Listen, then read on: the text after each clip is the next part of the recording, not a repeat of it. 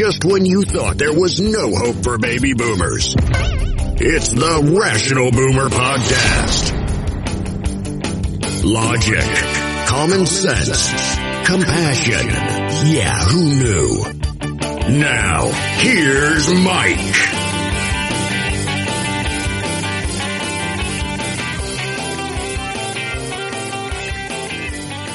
We are back on the Rational Boomer Podcast. We are into another day of crazy shit going on throughout the country. And I'm fortunate to have on this podcast our good friend Ed, who is the reoccurring character on the Rational Boomer Podcast. And that may not be the right term for a podcast, but if you knew Ed, you would know that character is probably the right term. So Ed, Absolutely. Thanks for joining us today. You betcha. I'm glad to be here. And maybe I'll wear colorful costumes each time. Well, nobody can see us, so that, that might be nice for you or me. But I know when stuff that's happening in this country, things start to heat up. I know you get kind of itchy about talking about it. You know, as a couple of old radio guys, we always have opinions and we always have things to say. But unless you have a podcast or TikTok or whatever, you kind of sit there and keep it to yourself because, frankly, my family doesn't want to fucking hear it. Yeah, that's it. I mean, my wife and I pretty much agree on everything politically. So, I'm preaching to the choir and vice versa. So, that's the thing. And everybody else around here is in the other camp, except a couple of relatives. And I don't even trust them. No, I trust very few people in this world, especially if you're a Trump follower. You're either evil or you're stupid. And either way, I want nothing to do with you. I don't care if you're related to me or a friend or a neighbor. I just don't want anything to fucking do with you. Of course, the big story that you and I haven't talked about is that the FBI served a search warrant at Mar-a-Lago. And, right. Of course, all the Republicans are in an outrage and all the Democrats are excited as hell about it. The thing is that, as much as the Republicans are in an outrage, the National Archive, we know he took documents out of the White House and brought them to Mar-a-Lago. Just that action is a crime. We know he did this for sure because the National Archives went down and took 15 boxes back. But now we've got the FBI going down there and taking out 12 more boxes. Now, as I understand it, there's been some negotiations back and forth between the FBI, the DOJ, and Donald Trump to get what was left in the House out. Here's my question. If he committed a crime by bringing these documents down to Mar-a-Lago, what's to fucking negotiate? Just go get those goddamn things. Well, and that's essentially what they did, I think. I mean, I think he was still, trying to do that, but then he was in New York and they said, well, heck, this is a good time. That happened to be also the anniversary of something to do with Watergate. I think Nixon resigning. It was the same date as it. Nixon resigned. Yeah. Now, I don't know if that was on purpose. If it was, it's kind of elegant. But either way, having him out of the way was probably a good thing, too. He's been bitching about them opening his safe, of course, which I understand was kind of like a K-Tel, if you remember that safe. I mean, it wasn't much. It was old and weak and not something that was hard to get into anyway, I guess. But no, I mean, I don't understand I know where the outrage is coming from. It's all manufactured because they love the Trumpster and they're tied in with him and they have to defend him or he'll come after them. They know that, right? That's where all this faux outrage is coming from. But as you say, he took them. We know that. There's no debate about that. He flat out took boxes of classified material. Some of it's so classified they can't even describe it. And he's been sitting on it there in his little golf club where people come and go. We know they've had Chinese spies in there on a number of occasions. They probably figured this guy's goofy enough to just do something like that. And, their Secret Service there, I guess, watching out somewhat because they had to clear with them to come in and get the stuff. But it was there. He took it. We know that. This was just a straight up search warrant issued by a magistrate judge. And they had to go to him and say, we have probable cause. This is what we're looking for. Can you give us a warrant? He said, sure, go do it. So that's what they did. No outrage needed. I mean, other than the fact that you're a Trump cult member, that's the only people who could possibly be outraged by it. The funny thing is the penalties, because it is a felony, was signed into law by Trump himself because he was trying to get Hillary. Right. Well, the thing about it is that FBI knew there was stuff there. The FBI had been to Mar-a-Lago a couple times prior to this trying to negotiate to get this stuff out, which I find incredibly ironic because it was there illegally. Why not just take it when you're there? But, you're dealing with a former president, all this stuff. And the FBI said to him, look, if you're going to keep this shit here, you better have it better protected than this. And it was like in a closet in the basement. You know what they did? They put a padlock on it because that'll keep the Russians and the Chinese out of that motherfucker. Oh, yeah, for sure. Well, it's safe now. He should be glad they didn't send the Kentucky police or the Dallas police or somebody like that after it. He should be glad it was the FBI or they would have come in shooting, Yeah. The contrast between here's a guy who has documents that are top secret, beyond top secret, compartmentalized so much that you can't talk about them. And they're negotiating with him. And then you got Breonna Taylor, who's asleep in her bed, and they come in and shoot her. So there's a real disconnect in justice in this country. In that case, of course, they had the wrong address on the apartment in the Breonna Taylor incident. But I guess, Mar-a-Lago is probably hard to miss. Yeah. There's definitely some inequity there. And you have to wonder why he has these documents and why they're important to him. He gives up 15 boxes but keeps 12 boxes. Why is he doing that? The only possible reason, there's only two reasons to have those documents in Mar-a-Lago that Donald Trump wants to hold on to them. And it's either because he thinks he can generate some income through espionage by offering it to other people, or as leverage over politicians. We know that Donald Trump has a habit of using leverage over people, using blackmail tactics.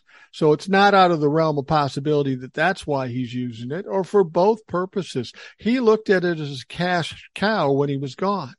Now, he knew that he couldn't take this stuff out of there, but he's Donald Trump. He thinks he can do things that other people can't, that he's special. Now he's finding out he's not special. And I'll guarantee you right now, this motherfucker is nervous as shit. And so are a lot of people in politics right now because they don't know what's in those documents. Yeah, well, he was in New York today taking the fifth in the criminal case against his Trump organization, which I figured he would do. My wife and I were talking about it. Will he plead the fifth, or is he such an egotist and such a narcissist that he'll have to say something, kind of like Alex Jones, right? Yeah. Who fried his own bacon, if you will, with his testimony. Well, his lawyers, I guess, won out because he just essentially took the fifth. Well, and actually the case in New York is civil. The criminal is a possibility after the civil case goes through. And the civil case is essentially about Donald Trump's criminal tactics in running his business. I've explained this to people before, but basically he would take a property, say he has a $10 million property. If he's trying to use it for collateral or get insurance for it, he would inflate the value of that property like $50 million to benefit from it financially. But when he went to the other side, to the tax side, he said this $10 million property is now actually only $5 million, so I can pay less taxes. Now, all three of those things, that's bank fraud, insurance fraud, and tax fraud. And this was a common practice with Donald Trump for decades. We know he committed this crime. So they wanted him to testify. They got Ivanka and they got Don Jr., and they both testified. Eric testified earlier. He pled the fifth all the way through. But the important thing to remember about Donald Trump in 2016, he said, I'll paraphrase this because I don't know the exact quote, but he said, only the mob pleads the fifth. Exactly. If you're innocent, why would you plead the fifth? Right. Now, what he's done here, one of the reasons they wanted to talk to him is get his side of the story. They know he's guilty. They got the evidence. They got the witnesses. That's not a problem. They just want to see, if maybe he didn't understand or the intent wasn't there. Well, by pleading the fifth, he is pretty much admitted, I could be implicated on this. I'm culpable and I'm afraid to answer, so I'm going to plead the fifth. In essence, confessing to being guilty. So now that whole intent thing's got to be thrown away because we know he knows what's up, and we know he knows that he may be guilty. Right, and they have the paperwork too. I mean, for example, him at one point an apartment that grew and shrank and grew and shrank. I mean, right. When he was devaluing, it was 3,000 square feet. When he was inflating, it was 30,000 square feet, and all kinds of things like that. They have the paperwork. I mean, it's not a hard case. He obviously does it. I did hear him say at one point, everybody does that. It's just business. Well, the mob does, but the mob, reputable people don't. Yeah, I don't think the reputable people do that. And, the thing about it is when you're talking about narcissists like with Donald Trump, I can break it down to a lower level how it works. I've often said my dad was a narcissist. He was an asshole and he was a jerk. And he, like Donald Trump, would always exaggerate things like how much he was making or how much he spent or whatever. But the perfect illustration is like, take me at 10 years old.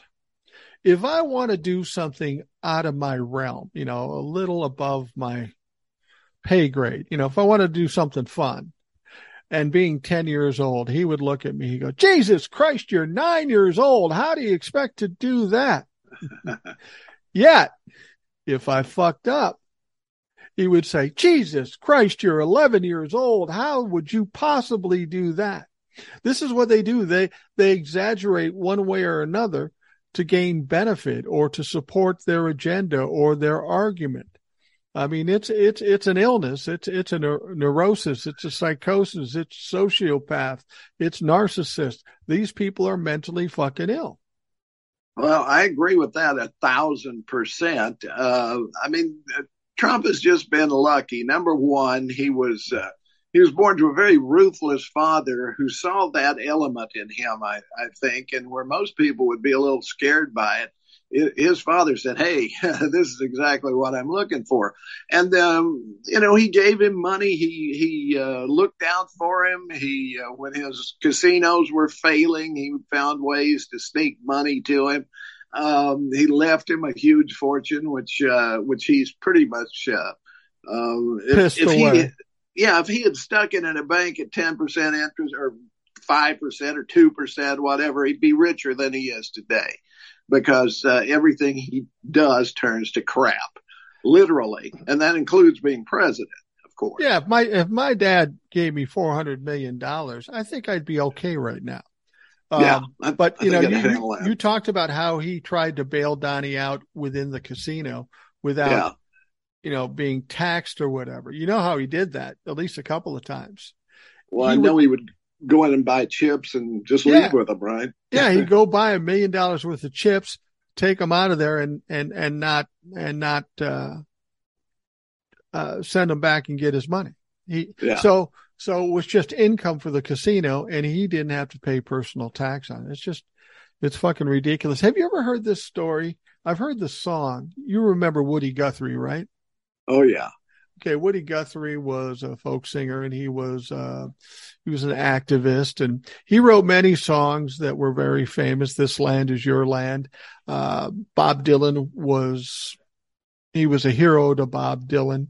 But Woody Guthrie, interestingly enough, and I don't know which song, and I have to look it up, but he wrote a song admonishing landlords because it was so hard to get good, good landlords, places to live that were affordable and that were kept up. And in one of those songs, he references Trump's dad about what an asshole, what a horrible landlord he was. So this goes way the fuck back. Oh yeah. I mean, even his grandfather, his grandfather whose name was Dump, by the way, D-U-M-P-F, I believe is the way you spell it, immigrated to the U.S. to avoid the draft in Prussia. Right. And became a pimp. Right. And we know this. It's a matter of record. And Trump keeps telling people his father was born in Prussia, which he wasn't. He was born in Queens. Right. And he became a slumlord in tenements and all of that sort of thing, And he charged people a lot of money for terrible places to live. And Woody, of course, nailed him for it. But he did make a lot of money and passed it along to Donald. And he created this monster, and the mother apparently was a piece of work too. So I probably couldn't have turned out any worse. His older brother, though, seems to have been a fairly decent guy. Drank himself to death, but well, think about that. Think about that. The one decent guy in the Trump family says, "Fuck it. I can't get out of this family. I'm just going to drink myself to death." And he was supposed to be a good guy. But even his father kind of looked past the older son to keep bailing out Donald Trump. Yeah. Now, one thing that I find interesting, and of course, after they did this search of Donald Trump's home, it's funny. People will say that it's a raid, and then other people say it was not a raid because of this, this, and this. I got to tell you, if you got 100 FBI agents wanting to get in your house to serve a search warrant and tear up your house, you don't have to call it a raid, but that doesn't make it any fucking better. That's as much a raid as I've ever fucking heard of. I know that would be problematic for anybody experiencing that type of thing. But what I find funny is how the Republicans, the Trumplafucks, the politicians, they are all incensed. They are indignant about this, and they are mad, and they're making all kinds of claims and all kinds of threats, and we're going to start a civil war. We got to fucking lock and load. That's not surprising that they would react that way. Yeah, this is what I find disturbing because of where I'm situated. Of course, I'm surrounded by these numbnuts, but who are they going to shoot? That's what I want to know. Who exactly is it they're going to aim at? Are they going to shoot the police? No, they love the police, celebrate the blue, all of that, unless, of course, you're trying to kill them to get into the Capitol or something. Right. But are they the National Guard? Who is it? Well, the politicians want to, they always railed at Democrats for wanting to defund the police. Now they're talking about defunding the DOJ, defunding the FBI, defunding everything, tearing everything down so we can save our country. Mm-hmm. Here's my take on it. These people are essentially bullies. That's who they are. That's who they've always been. And one trait of bullies, they only beat up people or get in situations where they know they can win and there's no risk that they're going to get hurt. And on January 6th, they had all the protection in the world. They had Donald Trump in the White House, who they believe told them to do it. Donald Trump controlled the DOJ with William Barr. They weren't going to do anything. The DOD was in charge of deploying the National Guard, and Donald Trump had already put the fix in to make sure they weren't deployed. And if they were deploying, They were hamstrung. So Right. these idiots attacked the Capitol knowing that they were going to get no pushback at all. Well, now we're living in a different world. Donald Trump has no power. Joe Biden's in office. The DOD is not run or controlled by Donald Trump, and neither is the DOJ. These guys want to fight. They want a civil war. I'll guarantee you they're not going to do anything. And since this happened 2 days ago, they haven't done jack shit because they are bullies and they are cowards. And let me tell you something. If they try something against the FBI, the Capitol, try to assassinate politicians, there's going to be a harsh response, and these motherfuckers are going to get put down permanently. And you know, I almost wish they would try something. I don't, because, you know, people would get hurt on both sides. But you almost have to wish that it would happen so we could clean out the gutters completely. Well, and yeah, take out the trash, as it were. Well, yeah, you know, even small groups. I'm not a purveyor or excited about violence, but as I've said with bullies, sometimes you have to smack them in the snout in order for them to understand that you need to fucking back the fuck down. I guarantee you, if we saw a group of people attack the U.S. Capitol today, there would be a lot of those fucks not walking away from that scene. It would be more than Ashley Babbitt. Because that's the proper response for somebody trying to overthrow our country. I've said this before. If somebody from another country brought a troop of people over here to overthrow our country, what would we do? Shoot them. We'd fucking shoot them. And the same should be said for domestic terrorists if they're trying to destroy this country. Now that Donald Trump's not in play, these people know that. They know they can't fucking fight against it, so they're not going to do anything. There might be a few crazies here and there doing some sporadic shit, but there's not going to be another insurrection. They don't have the balls to do it. I certainly hope you're right. I think you are, because, you know, they're pretty much disorganized now anyway. I mean, we have cut into their ranks considerably. I mean, Merrick Garland has started at the bottom and is working his way up with, and, you know, they're getting tips and then people turning and so forth. So maybe that is the way to go. One good thing about this record search and seizure, though, is that if you read the fine print in the laws that Trump signed, he can never run for office again because he took those documents. I mean, that should be enforced. It says right there, no one who takes a classified document can ever be part of the government again, ever. It says it right there. Yeah, absolutely. In that particular law, if he is convicted of a Presidential Records Act infraction, he could go to jail up to a year, which they probably wouldn't do. He could be fined $100,000, which shouldn't be a problem for him. But the big ticket here is that if he was in office, he'd have to leave immediately, and he can never run for office again. And prior to all this stuff going, I've said that may be the easy way out for the DOJ. Yeah. It's an easy call for them and takes him out of the equation. But now, you know, it's funny. They tell us that they went down there to retrieve records. Now, if he just stole classified records, that's the Presidential Record Act. Right. But if those records are as sensitive as they're saying and they're top secret, that changes it a bit. It becomes a felony now. And the crime is more serious and the punishment is more serious.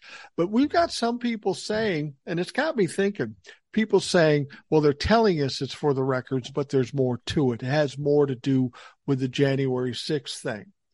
Now, I don't know if that's true. It wouldn't surprise me if the FBI and the DOJ weren't telling us all the facts.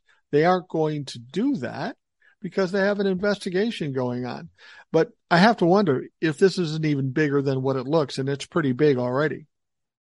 Yeah, and I hope so. What we're also hearing, from the right is they're desperate, and I don't know who's sending out the talking points, but they're all using them. Some vary it a little bit, and some just quote them.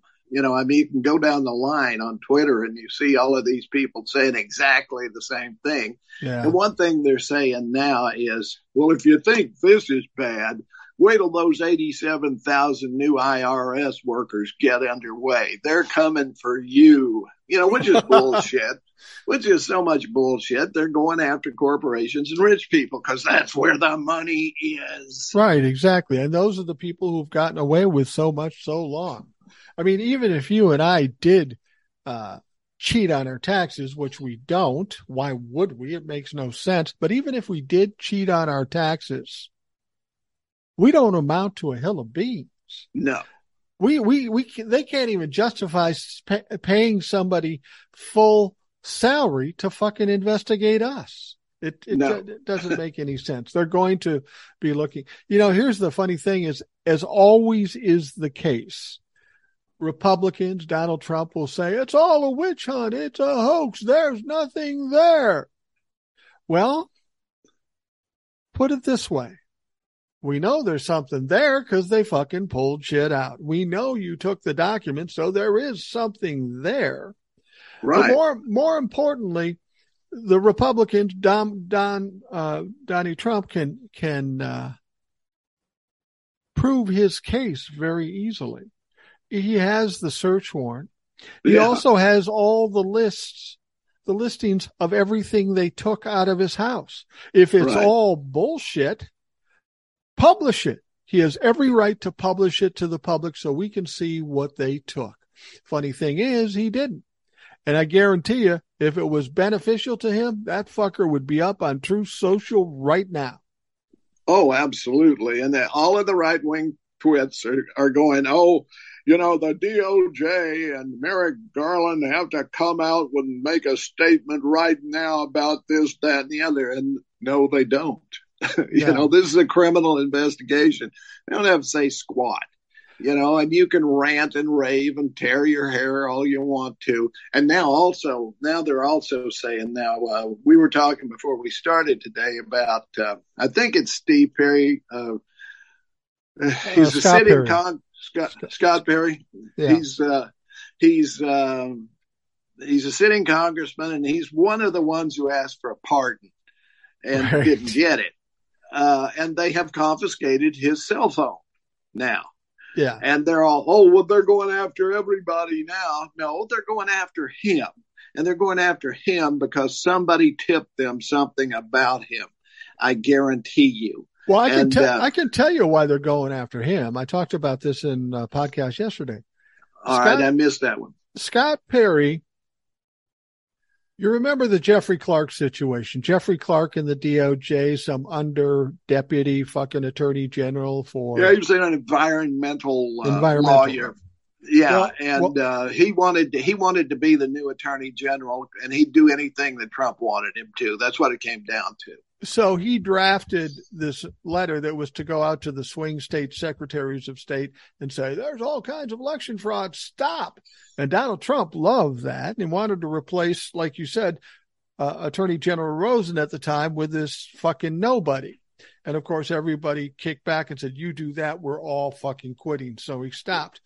But where Scott Perry comes into play here is Scott Perry is the one that introduced Jeffrey Clark to Donald Trump. So that's why they want the phone. They've investigated Jeffrey Clark. They're taking phones and going through shit. So that's why they want Scott Perry. Not to mention there's probably some other things that are January 6th related on that phone. So he's got to be a little fucking nervous at this point. Yeah, I mean, those 7 who asked for the pardons, we know they're guilty. They know they're guilty. Exactly. That you don't ask for a pardon unless you're guilty. It's that simple. So that's Marjorie Taylor Greene, Jim Jordan, Perry. I think Gohmert's in there. Matt Gaetz. Exactly. And anyway, the usual suspects, they're all in there. And then you've got Laudermilk, the guy who showed everybody around the day before. Just some close friends whose names he can't remember. Yeah.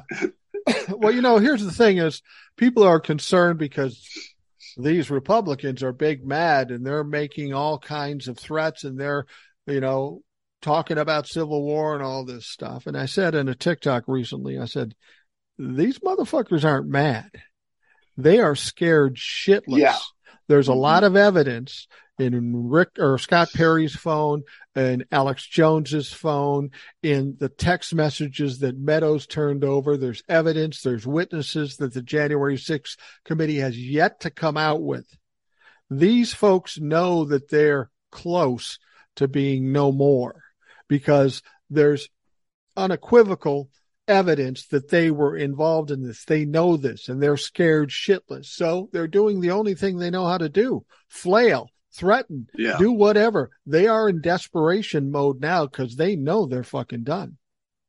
Yeah, one of the ones that I'm seeing the most, and it kind of surprises me, is Nikki Haley, the former UN ambassador, and who turned on Trump and has been trying to crawl her way back ever since. She's being very vocal about this, and I'm wondering if maybe they said, well, maybe we'll let you come back if you help us out with this or whatever.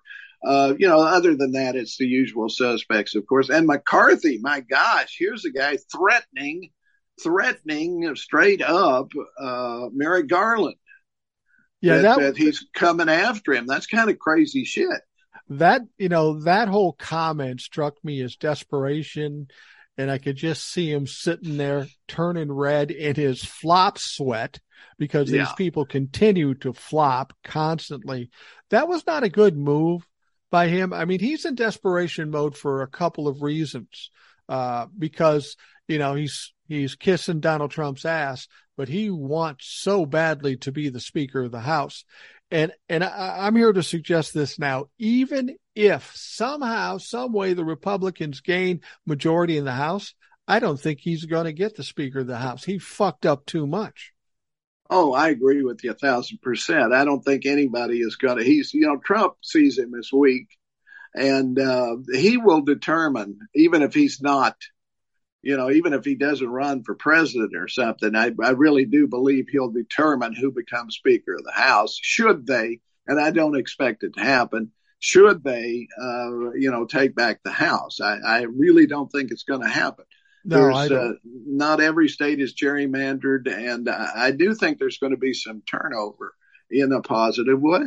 Absolutely. I talked about this on a TikTok. I said they keep insisting, and they seem fairly confident that the Republicans are going to take over the House and possibly the Senate. I think they have less likelihood in the Senate, the way that's running. But the House, they think they're going to take that over. And then they're going to show the Democrats, they're going to investigate everybody. And even some Democrats buy into this shit. Yeah, they're going to take over the House. We're fucked if we don't do this before the midterms. I've asked people, I said, please explain to me. You've got a Republican Party that took rights away from 50% of this country, women, and also pissed off a fair percentage of the men in that situation. You've supported white supremacy. You've suppressed the votes of people of color. You pissed off the veterans. You've dissed the veterans. You've dissed people with diabetes. You've marginalized and gone after the LGBTQ people. What? Where are the votes coming from? Who's going to vote for that? They lost last time in 2020. Yep. Where are they making up ground and getting more votes? And they'll say, well, history tells us. Well, fuck history, because we're seeing things we've never seen in history. So how can you make that fucking judgment? I think they're going to get beat bad in the House, and I think they're going to get beat bad in the Senate. And then the Biden and the Democrats can say, fuck it, 2 years, we're doing whatever we want. And there's another factor, and I talked about it on our last podcast, where I told you about going to Target and seeing the aisles full of merchandise they couldn't get on the shelves because they had so much of it. this morning we find out that inflation dropped from 9.1 to 8 point something. It actually dropped. And they're scrambling. They're coming up with all kinds of reasons. It's all bullshit. Gas prices are coming down. Rate of inflation is coming down. And the stock market's going up. Yes. So by the time it's time to vote, people are going to be looking and saying, this Biden guy's not doing so bad. All of a sudden, there's still lots of stuff that can happen for sure, but we're headed in the right direction. As long as if next month or next week or whenever they measure it again, if we're still headed down with inflation, if the gas prices continue to fall, which they will, they've fallen every day for like 30 days. It may even be longer than that. And, here I am paying $3.30. Yeah, there you go. So, well, yeah. It's almost like a perfect storm. It's almost like God in heaven said, all right, enough of you fucks. We're going to change the trend here. And the trend has changed. The tide has changed. We're exposing all these negative things about the Republicans, and they are being taken down by their own people in the January 6th committee. It's always Republicans talking about this shit. Inflation's coming down, which it was going to anyway. Gas prices are coming down. It's like a perfect storm, and it's slowly expanding as we get closer to the midterms. For the life of me, I don't see how anybody thinks the Republicans are going to win. And on top of that, the thing that people are most upset about on the Republican side, not only are they going to have a tough time with Republican candidates, now they've got so many of these Donald Trump endorsees who are just fucking nuts. And even Mitch McConnell knows that puts them in a bad fucking position. They are a worse candidate up against the Democrats than somebody who might be normal. Yeah, I think Mitch may be thinking about hitting the road. I mean, he's got all the money in the world. Yeah. And he's not going to get the Senate back. I don't think. I mean, no, I don't think so. We've got a number of contests that look like they're going our way. We have some governorships that look like they're going our way. And I just don't see a big takeover of the Senate. And I really don't see a takeover of the House either. I mean, we lost some seats in the House last time. We might get them back. Yeah, absolutely. I think we probably will get them back. All right, well, let's take a quick break, and we'll be right back. Hear that? Believe it or not, summer is just around the corner. Luckily, Armor All, America's most trusted auto appearance brand, has what your car needs to get that perfect summer shine. Plus, now through May 31st, we'll give you $5 for every $20 you spend on Armor All products. That means car wash pods, protectant, tire shine, you name it. Find out how to get your $5 rebate at armorall.com. Armor All, less work, more clean. Terms apply. So we're talking about how the Republicans think they're going to win in the midterms. We talk about all the bad shit coming out on them. We talk about inflation and gas prices coming down. But there's one other aspect of this. Joe Biden, for as feeble as they say he is, that motherfucker just keeps winning. Yeah. He's got a lot of wins. He maybe has more legislative wins in the first 2 years, more than any other president in history. And the big win, of course, is this Inflation Reduction Bill. It's pretty much done. It will be done soon. And there's a lot of things in it that are very beneficial for this country that we've never seen before. Absolutely. I mean, this is climate change. It's fighting climate change with real change.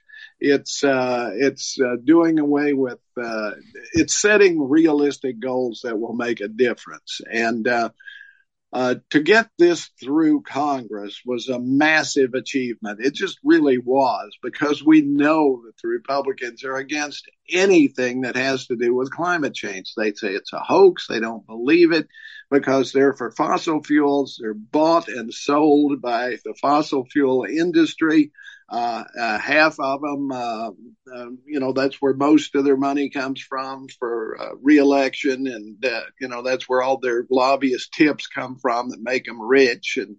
They're from states where it's very important that, industry and so forth. So they hate the whole idea of it. They know it's real. They believe it. It's just like smoking. People knew for 100 years that smoking would kill you.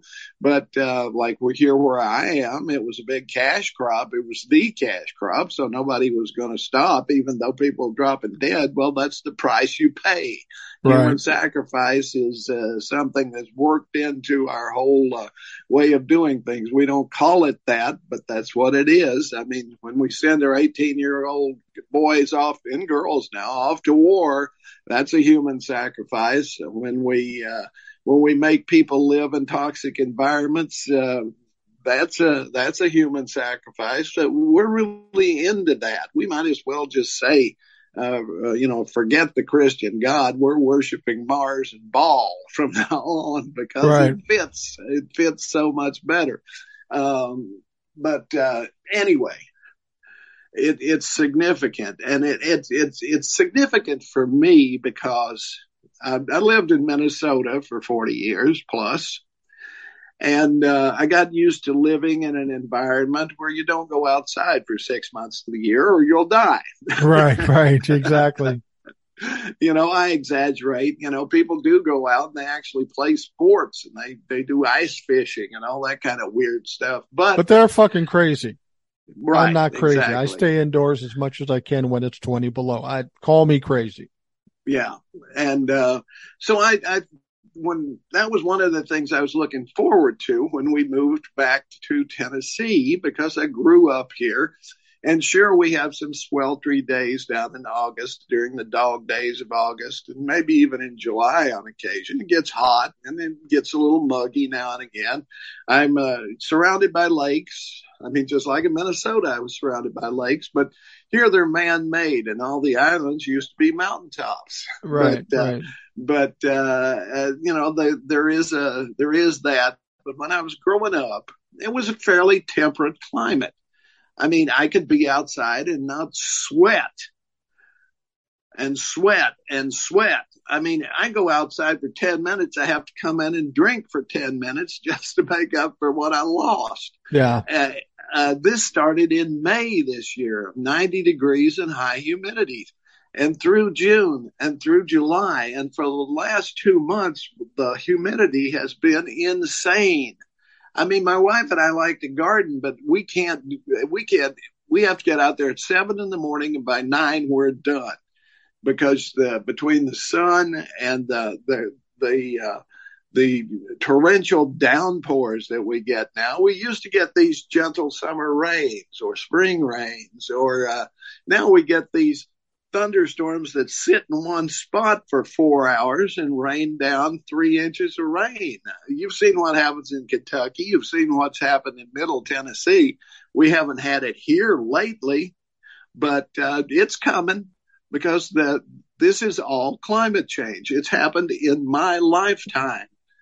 And it's a little scary, to be honest with you. I mean, not that long ago, we live right on a creek here. There's this creek that goes through my property.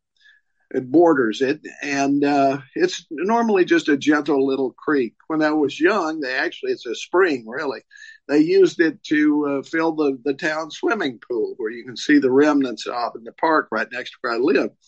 And it's normally a very gentle thing. We had a thunderstorm last week, and the creek filled up so much I could actually see the water in it from my front window, and that's not something I can see because it's 4 feet down. Normally, the bottom of the creek is 4 feet down from where I can see it, but I can see it roiling, and when I walked my dog later, it tore out all of the trails in the park. It just gutted them. And You can actually see the climate change here in Minnesota too. As cold as it's gotten, I remember in my youth getting weeks of sub-zero temperatures and 20 and 30 inches of snow. And it's not that bad anymore. You don't get as many sub-zero days as you once did. And if you get them, they're 1 or 2 days, not a whole week or 10 days. And the snow levels seem to be a little lighter than they have been. So as much as it's kind of been beneficial here in Minnesota as far as making the winters more temperate, it still is troubling. If we are having that impact on the way the world turns and the way the climate works, that only tells you maybe we should fucking do something about it. Well, I keep seeing these stories about Lake Mead where they keep finding human remains the mob threw in there from Vegas from years past because the water level has gotten down so low that they're finding this, and that the Colorado River is running dry. It used to go into Mexico many, many miles. Now it peters out before it even gets across the border. And so many of the cities out there were they depended on these lakes. The Great Salt Lake is now just like a pond. They've been in a drought for like 20 years out there, maybe longer than that. And this isn't going to change. And I don't know where they think their water is going to come from here over the next 20 years. I think we can still turn it around. I do. Well, you have to believe that. Yeah, that's why this legislation was so important. It will make a difference. Well, and they're saying that the difference it's going to make is unprecedented. There's never been this amount of money or this amount of effort put into trying to improve climate. The question I have for you, though, is the guy that we had to turn the corner on this and help us to pass this was Joe Manchin.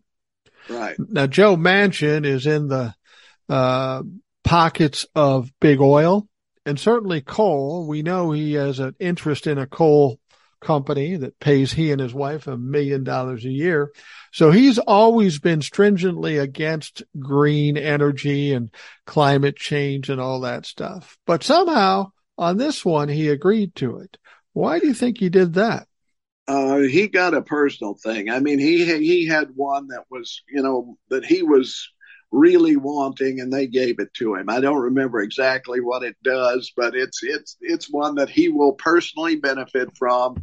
And it's like they say, you don't want to see him make the hot dogs, right?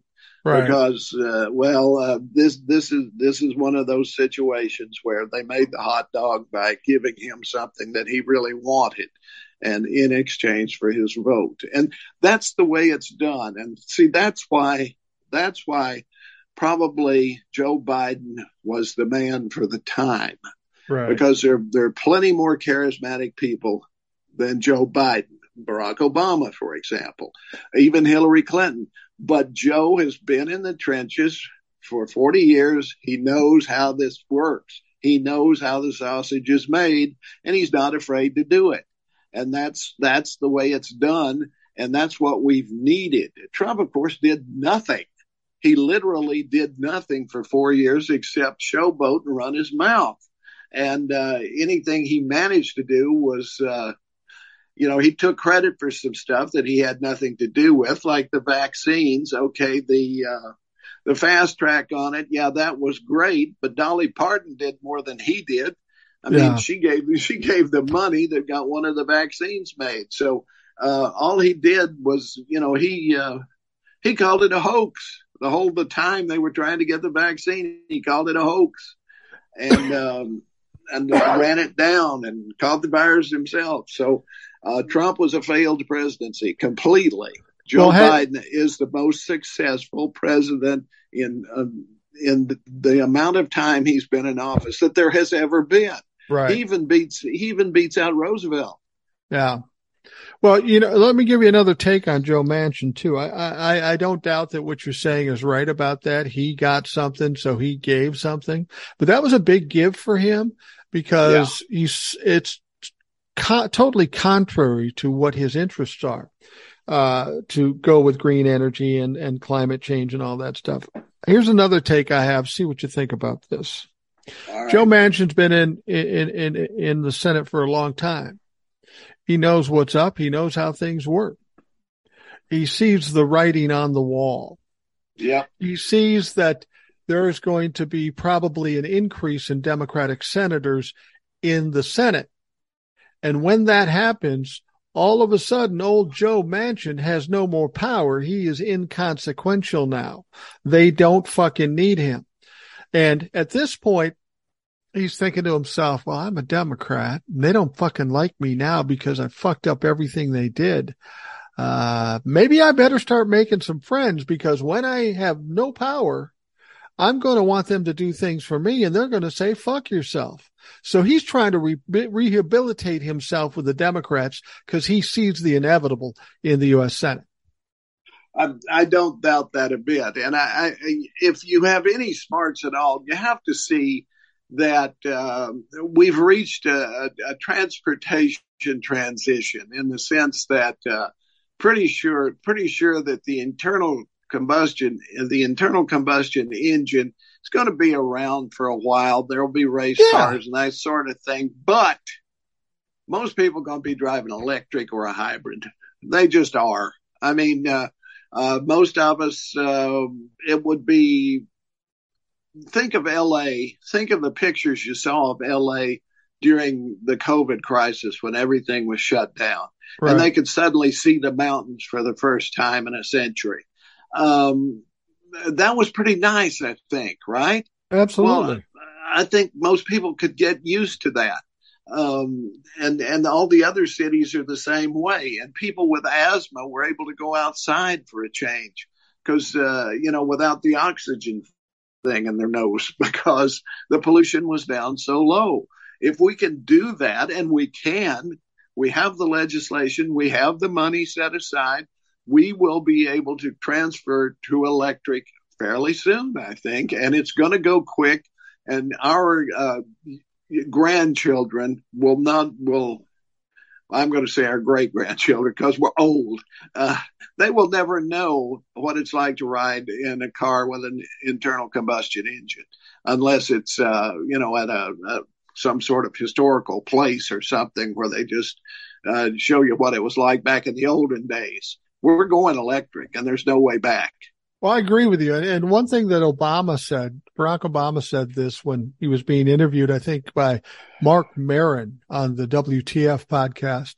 He says, you have to understand nothing in government moves fast. It's always slow.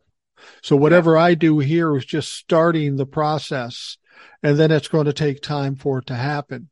It took time with, you talked about cigarettes. You go back to the 60s, everybody fucking smoked. Doctors did ads saying, oh, this cigarette's more healthy than this one. I mean, that's how it was. Everybody smoked. And then through the 70s, it started to dissipate. 80s, 90s to the 2000s now, and 2020s, you rarely see somebody smoke. That took a while, but they got there. And the same is going to be said for electric vehicles. I mean, when we went from horse and carriages to automobiles, that wasn't a quick transition either. You got to start someplace, and everything you do is going to be helpful. But to realize the ultimate benefit, it's going to take some fucking time. Yeah, it will, but it'll go quicker than you think, I think. My next car will be full electric. I'm pretty sure. I mean, there are incentives for that in this legislation as well. Well, I'd like to buy a full electric car too, and I've been close to doing that. But there's got to be some more money put into places that you can recharge your car. I mean, for example, I live in a condo. Okay. I have a boat slip, but I don't have a garage. Right. So where do I put my charger? I don't necessarily park in the same spot every day, mainly because, people park willy-nilly. So it's a harder situation for me to set it up. And even if I do set it up, it's got to make it through a winter too. So there's got to be some easier ways to do this ultimately. They've got to figure out how to charge these things faster and get farther with them. They've come great strides with it. I mean, I could probably get away with it now, but there's still some inconveniences that are going to make people uneasy. Yeah, well, when I drive long distances, I usually don't want to go more than say 200 miles in a day. Yeah. And I could do that now for the most part with a full electric vehicle. My car now is a hybrid. It's one that I don't have to plug in. But it saves me a great deal of gas. I fill up once a month. Really? For the driving that I do. And, which is great. I mean, it's been particularly great during this time of increased gas prices. I paid more than I normally do, but still it was only once a month. So I didn't really notice it that much. Yeah. I just, around town, I use no gas at all. The needle doesn't move. I mean, if we go somewhere at a closer city, 45 miles, 50 miles, 60 miles away, I'd lead up a little gas, but not seriously. Right. Still once a month. That's what I do. And it would be one thing I wonder if they will find a way to make them make a lot of noise, because around here, all these guys take the mufflers off or they poke holes in them or something because they just love that sound, Yeah. And electric cars don't do that. So I don't know what they're going to do for their penis substitute. Shit. But it'll be interesting to see. I will make a prediction. Tesla's kind of the leader in electric cars right now. Yeah. That's not how it's going to end up. Because Ford and Chevy and Chrysler are all looking to do this kind of stuff. They have the money. And I'll be honest, people argue with me all the time. A lot of people think Elon Musk is a genius and he only wants to save the country. That is a bunch of bullshit. He is an opportunist. He's taken advantage. He will do only things that will make him money. He didn't invent Tesla. He basically put money into Tesla that somebody else invented. This guy's not a good guy. And the fact that he supports Donald Trump illustrates that perfectly. I think we will get electric cars, but it's going to be more mainstream people that are going to be creating these cars, and Tesla will suffer significantly. Yeah, I think Tesla will always be around as a brand for a certain kind of person who is more interested in the brand than the car, if you will. Right. They'll pay $5,000 for a pair of sneakers that fit no better than ones that you could buy at Kmart. If you can find a Kmart, let's say Walmart, right. Because they want, and they'll leave the price tag on so everybody knows, right? Well, right. That's the people who will still buy Teslas, but Ford is building battery plants here in Tennessee. They're putting in a giant battery plant out in West Tennessee. Of course, the state of Tennessee paid for it to the tune of, I forget how many $1 million, or billion, but in theory, it's bringing jobs and stuff in, and I don't really object to it for that reason. But when you've got Ford, when you've got Ford investing that kind of money in a battery plant for electric cars, and Chevrolet's doing the same thing. And right now, if you look at Chevrolet ads, I see them for the Chevy Volt, and I see them for their crossover that's also fully electric. So that's where we're going, folks. Get used to it. Well, let's be honest. Ford came out with the F-150 pickup truck that's all electric. And right. Ford F-150 is probably the most popular vehicle in this country, the most purchased vehicle in this country for decades. It's been like that. Now, people have said, well, yeah, it's a Ford truck, but now you're going to make it electric. It's going to be wimpy. Not so.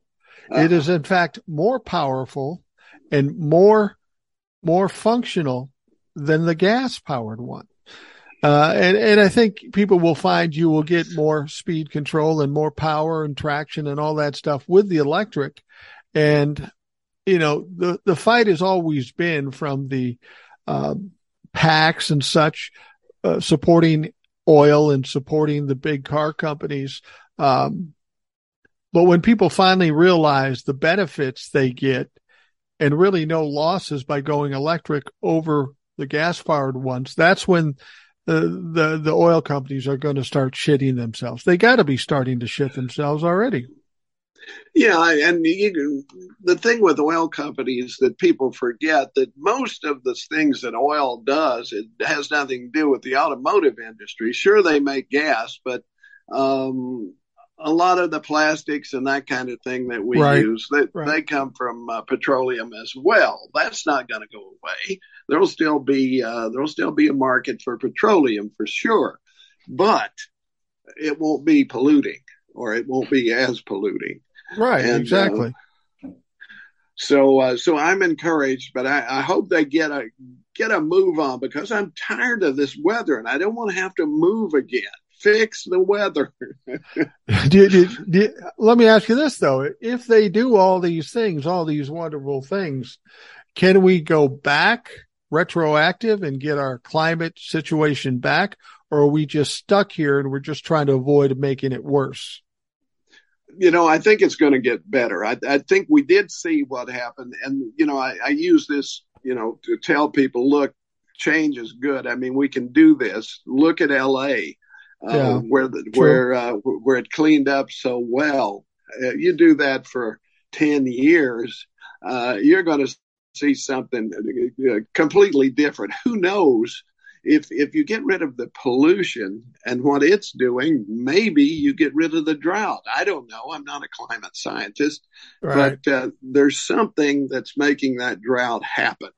And it's something that, I don't go back into prehistoric times to know if there were droughts there before or not. But I tend to think there's something that we're doing that's making it happen. And pollution seems to me to be a good place to look.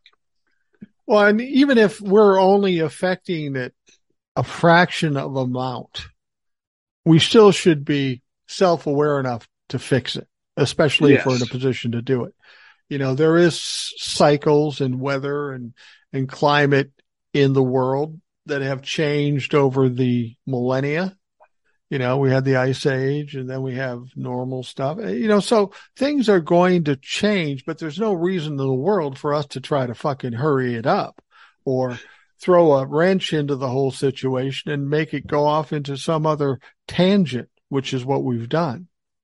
Right. And the thing is, we've known that pollution was causing problems for 100 years, maybe more than 100 years, because I've seen articles about what coal was doing to the climate back in the 1880s. So this is not new. It's like we talked about before. They knew cigarettes were harmful that far back, but once we cracked down, first of all, we got rid of secondhand smoke. We didn't let people smoke inside buildings where, people did business, and we got rid of them on planes and so forth. And eventually, because people weren't exposed to them on a daily basis, they just never got hooked, right? And I've noticed, too, when I was a kid, you couldn't walk down Main Street because all these old guys were sitting there spitting tobacco. They're leaning up against the rails in front of the courthouse or sitting on the benches across the street. And the sidewalks were brown from these guys spitting tobacco juice. You don't see that anymore. Nobody chews anymore either. So, that's another civic benefit, because there was always a battle between the ladies of the town and the old geezers with their spit and whittle club there on the main street, the main square. They almost came to blows a number of times. Well, that's the other aspect of this. If you don't believe in climate change, we do know pollution does have an effect on individual people, whether they have respiratory problems, whether they're drinking bad water, or they're being exposed to chemicals in other ways. If for no other reason, let's not try to make fucking people sick. And the cutting back of fossil fuels and all this other stuff is going to affect us as individuals. Maybe some of us don't die early because we're not exposed to some fucking nasty shit. Well, I'm glad you mentioned that too, because that's another bee I got in my bonnet. Here I am in Tennessee, which is fifth highest in the number of people with diabetes of the 50 states. Nice. Fifth highest. Both my senators, Marsha Blackburn, and her little friend Haggerty, voted against $35 cap on insulin for people who aren't on Medicare, for people on private insurance. They voted against it. It makes no sense. It makes absolutely no sense to make that vote. That's another thing why the Republicans will not be winning the House come November, because they just sentenced a bunch of people to death is what they did. Or at least destitution, because they can't afford the fucking insulin. Exactly. But we know that people ration it. I mean, if you've got to pay your insulin and your rent and you got to get gas to go to work, something has to give. And people think, well, maybe I can get by on half as much. Right. Well, you can't. That's the thing. You can't. And people die every day because they can't get the insulin. And it should be free. It should, because it was originally when they first synthesized insulin, the people who did it said it's too important. We're not going to take a patent on it. Right? Now, then years later, the pharmaceutical company said, well, we improved it. We made an improvement. We want a patent on the improvement. Right. And so Congress says, well, sure, you go right ahead. And then, of course, in this day and age, they start jacking stuff like EpiPens and insulin and anything they can get their hands on that they can make a buck that people have got to have, and they raise it through the roof. Right. And so this is how you can call yourself anything. I mean, they're all, quote, Christians, right? How you can say that and vote against a life-saving drug to make that affordable for people, and you vote against it, and every Republican did. And there was only one reason they did it, and it was because they wanted some sort of win against Joe Biden. And that's why that they could do that, because that had to be voted on separately, because it wasn't technically a budgetary item. So it couldn't be done through budget reconciliation. Right. We could do it with Medicare, but you couldn't do it with if private insurance was involved. So they voted against it. Right. And I think they should bring it up again and make them vote it down again and keep doing that.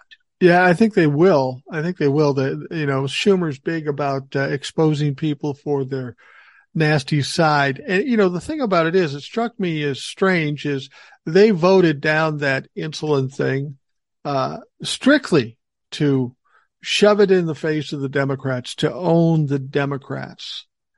You would think they would learn a lesson, though. You would think they'd learn a lesson, because they did the very same thing to the fucking veterans, and they got burned alive for it. And then they had to step back and redo it and pass the bill. Still, they don't learn from their lessons. They do the very fucking same thing with this insulin cap. It amazes me they're this stupid. It amazes me how they're willing to alienate groups of people when they're also trying to win elections. Absolutely. And what gets me is, after the veteran debacle, they voted this down, and then you had Ted Cruz and some others out there claiming, well, they changed it. They put in a slush fund. They did this. That's why we had to vote against it, because it was fiscally irresponsible. They changed the whole thing, even though they had voted for it in June. And they changed one sentence, and all it did was to make there was a problem with the language on allowing rural veterans in rural areas to be treated at other than VA facilities. Right. So they had to square that. Again, it was a parliamentarian thing, but that was all that was changed. It was mandatory funding in June. It was mandatory funding in July and in August, and nothing changed. But they're out there saying this, and then, of course, when they see that public opinion is against them, they come back and they vote for it, even though they were lying the whole time. And it's obvious they were lying. So why would anyone ever trust them again when they were lying that blatantly? Right. Well, that's the thing. Everything out of the Republicans' mouth, and I know this sounds like hyperbole, but it is a fact. Almost everything they say is a fucking lie. Everything they say about Donald Trump is a lie. Everything they say about this search is a lie. That's the only option they have right now. They've got to lie to win. And unfortunately, they're kind of like the boy that cried wolf, because they keep getting exposed for their lies. And I don't think their lies are having nearly as much impact as, say, 2019. I think people are becoming tired of hearing the same shit, because like with the insulin thing, I got to tell you, there's probably as many Republicans as Democrats that are taking insulin right now. And they basically cut the throats of their own fucking people. And they don't think that's going to backlash on them? Fuck, of course it is. Well, I certainly hope so. You wonder. You look at Texas, for example, and you've got this governor, Greg Abbott, who is one of the most reprehensible human beings I've ever come across. And then you've got Ted Cruz, who's even worse. Yeah. And they keep voting for these numbnuts. I don't understand it. I mean, you could be the dumbest friggin' cowpoke in the world. How do you not see that, here you are freezing to death and Ted's off in Cancun? Yeah. You know, your air conditioning is going out because your grid will not support the usage that people put it to, either for heat or for air conditioning. The grid doesn't work because it's isolated. It's not part of any other grid. You can't import power from North Dakota to make up for your shortfall like Tennessee can, or Vermont can, or any other state. You can always buy power from somewhere else if you can't generate it yourself, if you're part of the national grid, which Texas isn't. It's insanity. Well, and the question is, why are they on their own little private grid? Why do they choose to not participate in a grid, or a couple of grids actually, that the other 49 states all participate in? They didn't do it because they got better service. They didn't do it because they got cheaper service. The only reason they fucking did it is because some rich guys could make a shitload of money. And that's why they did it. Yeah. And why can't you see that? I mean, why can't they see that? I lived in Texas for a very short while when I was in the military. I went to language school in Monterey, California, and then I got sent down to Goodfellow Air Force Base in Southwest Texas for some technical training. And I was there for, from January through May. And I found the people to be quite nice, but I found their form of government to be insane. One of the guys I was with was married, and his wife had a teaching credential. So she decided she would be a substitute teacher since we were going to be there for like 6 months, or roughly 5 months. And when she went to apply, she had to take an oath to the state of Texas in order to be a substitute teacher. She had to swear loyalty to the state of Texas above and beyond the United States. They still see themselves as a separate country, I'm afraid. I think that's the problem. She would have had more luck in Texas buying an AR-15, walking in the school and commandeering a room. That would have been easier for her than to become a teacher. Yeah, that's pretty much it, but I think they issue you one actually, but no doubt. I mean, now, it's going to be interesting to see what happens in Texas and Florida. Both those governors are up for re-election. And, I think Charlie Crist is going to take DeSantis. He's leading him by at least 13 points right now. Yeah. And Crist is no great treat. No. But he is by far the lesser of two evils. I mean, what the shit that DeSantis is doing. I can't remember who the person was, but he walked in and kicked out a duly elected official because he didn't like what he said. That is, yeah, he's a county attorney, I think, something like that. Yeah. And this guy was elected to office. Where in the world does DeSantis think he can just force him out? That is the essence of fascism. Oh, exactly. And I don't think he's even pretending now. I mean, he has his own election police now, Yeah. His own Gestapo, if you will, that he will be able to send in and disrupt the electoral process. So who knows? He might win.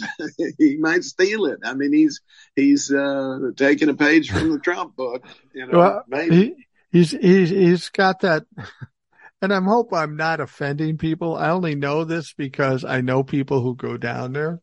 But he's got this little enclave of old people called the Villages. Uh-huh. Now, if you look at it online, it looks to be a nice place for old people to live. They go around in their golf carts. I saw a documentary recently. I know where you're going with this, and it's absolutely true, by the way. I mean, this is full of Trump humpers. Literally. And I don't know if this is true, but I heard that there's the greatest concentration of STDs in that fucking community than any place else in the country. 80-year-old people having sex and passing on communicable diseases. That's fucking nuts. Hey, yeah, but it's, I mean, they're the top. They got the record for sure. But any nursing home you go to, you find that. So what you're saying is we got something to look forward to. Yeah. Old people got it going on. Wow. Old people got it going on. How sad is how sad is that old people down in a nursing home or down in the down in the Villages in Florida are doing business more than me? Yeah. Well, you look at who's in the Villages. Okay. I mean, these were the guys who were doing the wife swapping and the pool, the key parties and shit back in the 70s. They had the white bucks and the flared polyester pants and the big wing collars and all of that. They're doing their disco and their ladies are, doing their mini skirts and all of that junk. And, they throw the keys in a hat and see who you go home with. I mean, these are the same people. They just haven't changed. It's the leopards in their spots.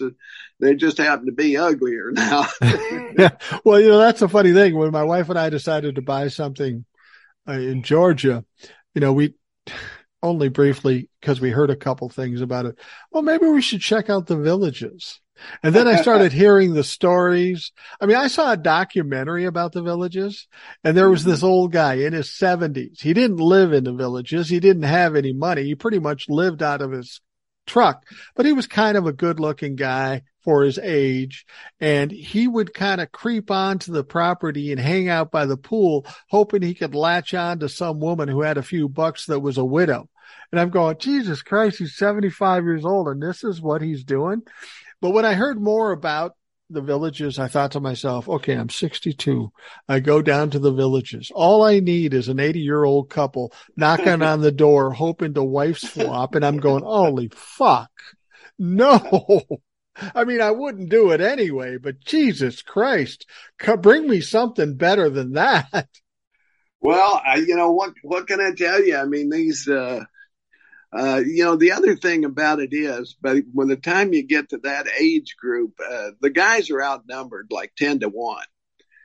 So if you still have any virility left, I guess you're a hot commodity, I suppose. Well, I don't even know if it's virility as much as just ambulatory.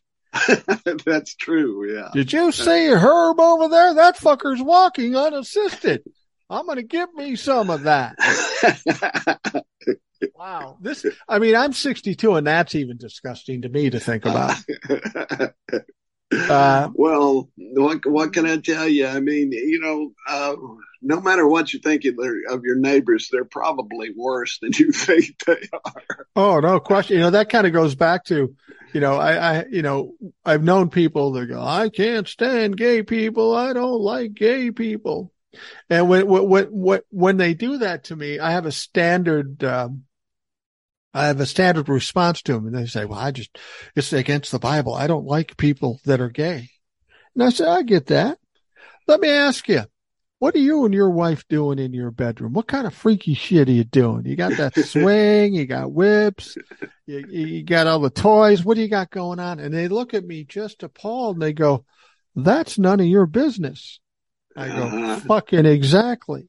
What you do in your bedroom is your business. What everybody else does in their bedroom is their business. And when you inflict your fucking opinion on them, you're stepping too far.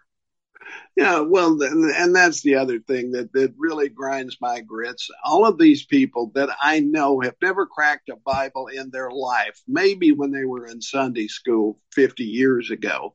They haven't opened one since. They may go to church. They may hear the preacher say a few words, but mostly they're zoning out thinking the ball game is coming up or whatever, right? They know no more about the Bible than they do about nuclear physics. But they've heard somewhere that somebody in the Bible said something about gay people. And if you go in there and you look around and you find it's all anecdote. I mean, it's all cultural bullshit. I'm sorry. Not every word and punctuation mark in the Bible is holy writ. It just isn't. Get rid of the Old Testament. That's Jewish, okay? It has nothing to do with you. And the New Testament is a bunch of letters that people wrote. Some of it is significant, some of it isn't, and some of it is just the opinion of the guy that wrote it. I'm sorry. That's just the way it is. So I know where I take my instructions from inside because I have a conscience. That tells me when I'm doing shit wrong, and I know it, and I choose. Sometimes I'll override that. I'll admit that. But by and large, I think we all have that. I think it's ingrained, and that's the God part of us right there. And that's just me. And we all have the opportunity to talk to God directly if you so choose, and you don't need an intermediary to do that. You don't need a priest, a pastor, whatever. If it makes you feel better to do that, God bless you. I'm happy for you, but you don't have to do that. God is a equal opportunity connection. You could be the poorest, the richest, the skinniest, the fattest, the dumbest, the smartest. If you want to talk to God, that opportunity is there for you. So now that we've ended that on a religious note, we're running out of time. We're well over time. I wonder how many people we pissed off with that one. I was just thinking about that. If we have any people that live in the villages, or nursing homes. Yeah. The guys in the nursing homes or villages are probably going to say, yeah, you nailed it, man. It's fucking a lot of action down here. But if we pissed any of you folks off and you have another side of the story, we have a very fortunate opportunity on the Rational Boomer podcast because we will have any listener on and give you a chance to talk. So if you think I'm wrong about the villages, and I could be, I've never really been there. I only read what I read. But if you think I'm wrong, come on the show and straighten my shit out. I get my shit straightened out virtually every day because I've been married for 39 years. Well, I'll just say this. My first job was working at a small grocery store in high school. And I eventually became the delivery guy who drove the delivery truck and took the groceries and so forth. And my education, the delivery boy sees everything. We see everything, and we know who is doing who and when. So I was educated early as to what goes on in small towns, and I assume big cities too. But and I learned the other thing I learned was you keep your mouth shut. Right. You keep your mouth shut. And let's be honest, there's a large percentage of people in this country that are just some nasty motherfuckers. That's it. Pretty much. Let's put it this way. I was surprised. Yeah, no question. All right. We're going to wrap it up for the Rational Boomer podcast. I want to thank you for all dedicating the time to listen to Ed and I go back and forth. I hope you have a great day, and we will talk to you again tomorrow.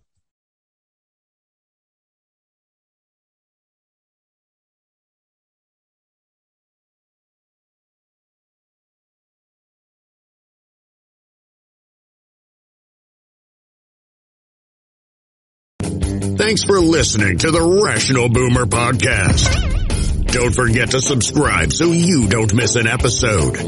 We'll see you next time.